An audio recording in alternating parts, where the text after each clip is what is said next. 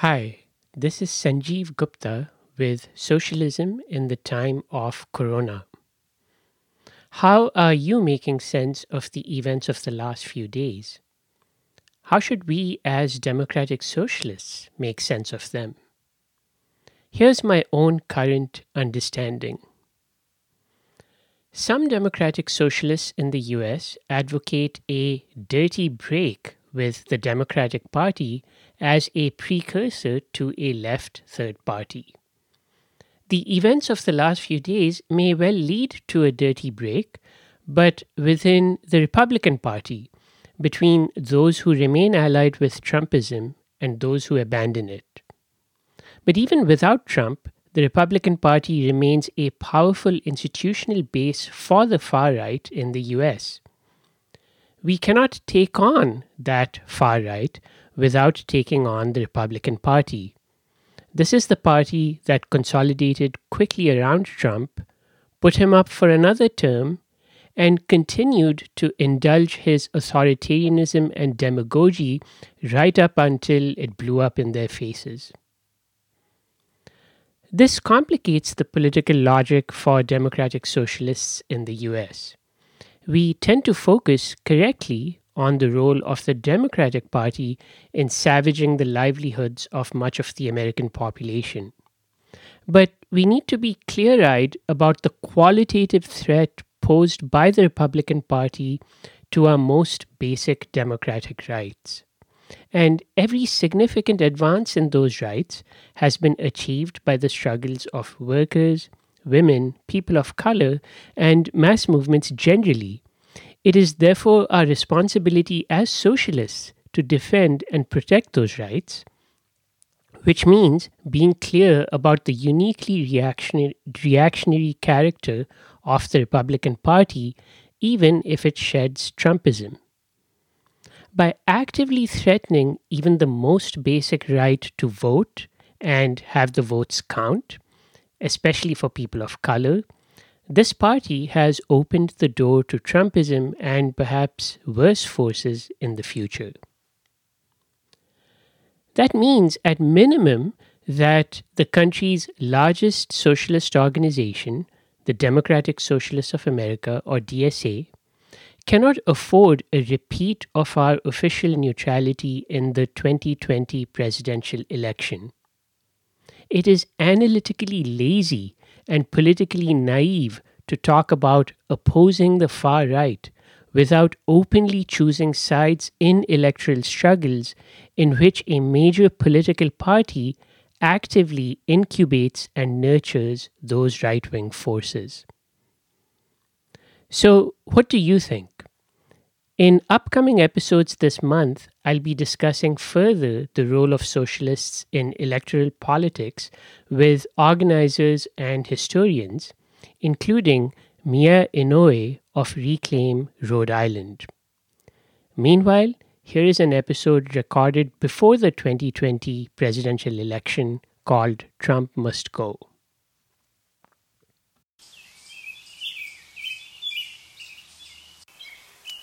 Since the pandemic began, you've probably taken pleasure in the increased volume of birdsong due to the reduction in traffic and other human noise.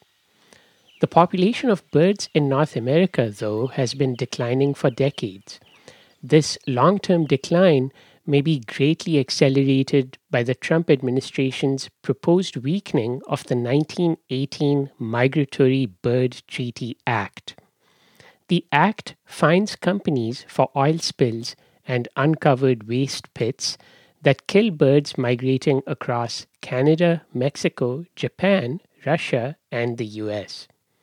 The Trump administration has proposed removing these fines, prompting former US fish and wildlife directors under Presidents Nixon, Bush Sr., Clinton, Bush Jr., and Obama to demand that the administration, quote, suspend this ill conceived opinion.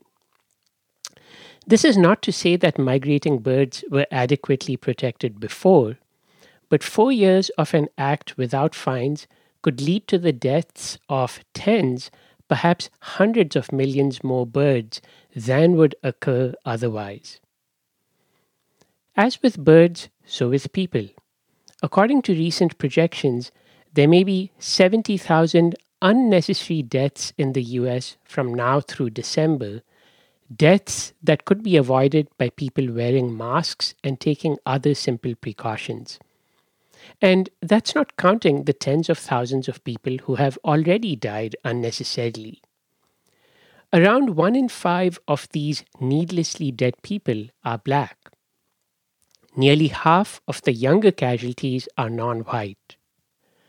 Much of the blame for these unnecessary deaths falls on an administration that practically encourages people to not wear masks.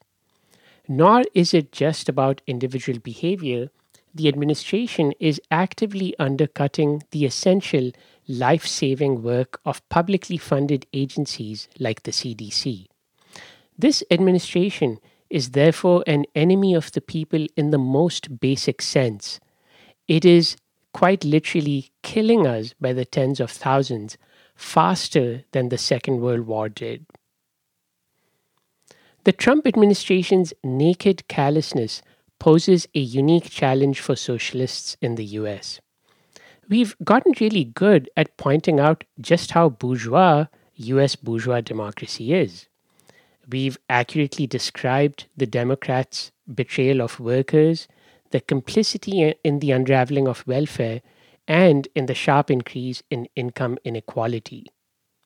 We've also correctly criticized the very nature of electoral politics in the US, its reduction to a mass spectator sport every few years, complete with breathless media coverage of the most trivial details.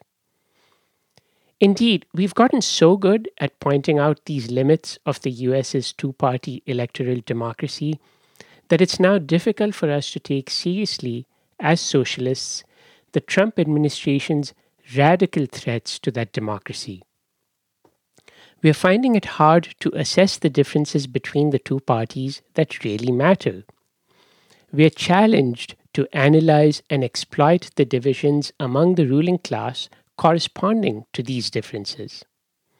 But doing all of this hard analytical work is just as much our responsibility as is laying bare the limits of bourgeois democracy.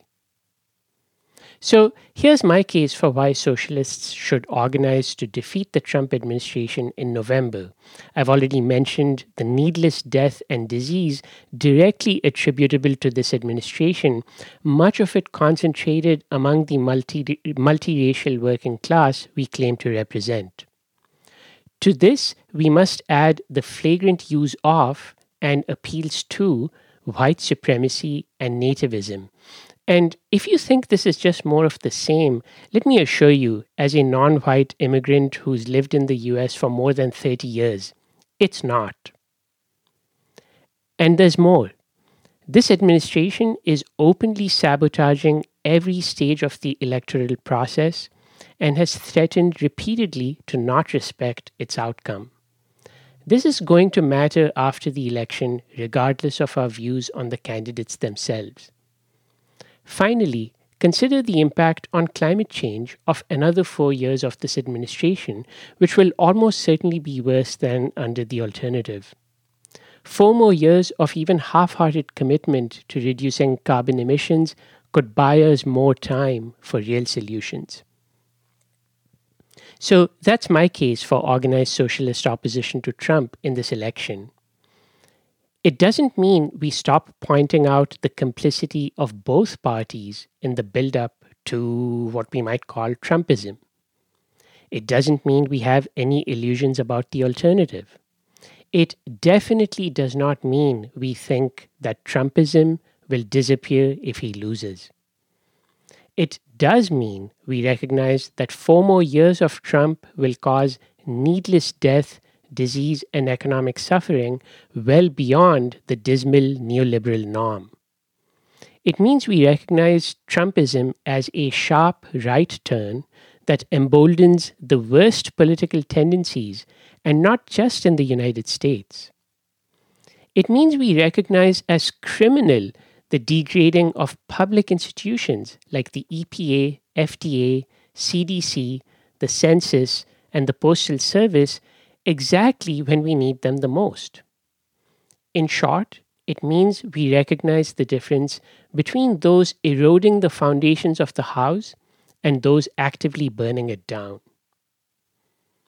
It is less clear exactly how to organize against Trump during the election. Given the history of co optation and betrayal of the left in the US, there are legitimate concerns about being identified with the alternative. We also risk alienating those who have arrived at democratic socialism after being thoroughly disillusioned with the two party system with good reason. It will be difficult to be clear about the sharp differences between the current alternatives, even while insisting on the similarities. For better or worse, we do not have yet the political strength for our decisions to have immediate consequences for the election itself. But that also means we can afford to fully and freely debate the nature of our involvement. This will be invaluable training for the time when we are strong enough to matter. And that time cannot come too soon. On November 4th, the day after the election, the United States will exit the Paris Agreement on emissions. The US can re enter the agreement under a different administration, perhaps buying us precious time in the race against the worst effects of climate change. A different administration that keeps intact the Migratory Bird Treaty Act will save tens of millions of birds. It will likely save tens of thousands of people, disproportionately working class and non white, from corona. It will not provide cover to white supremacy and the far right. We should therefore be clear: Trump must go.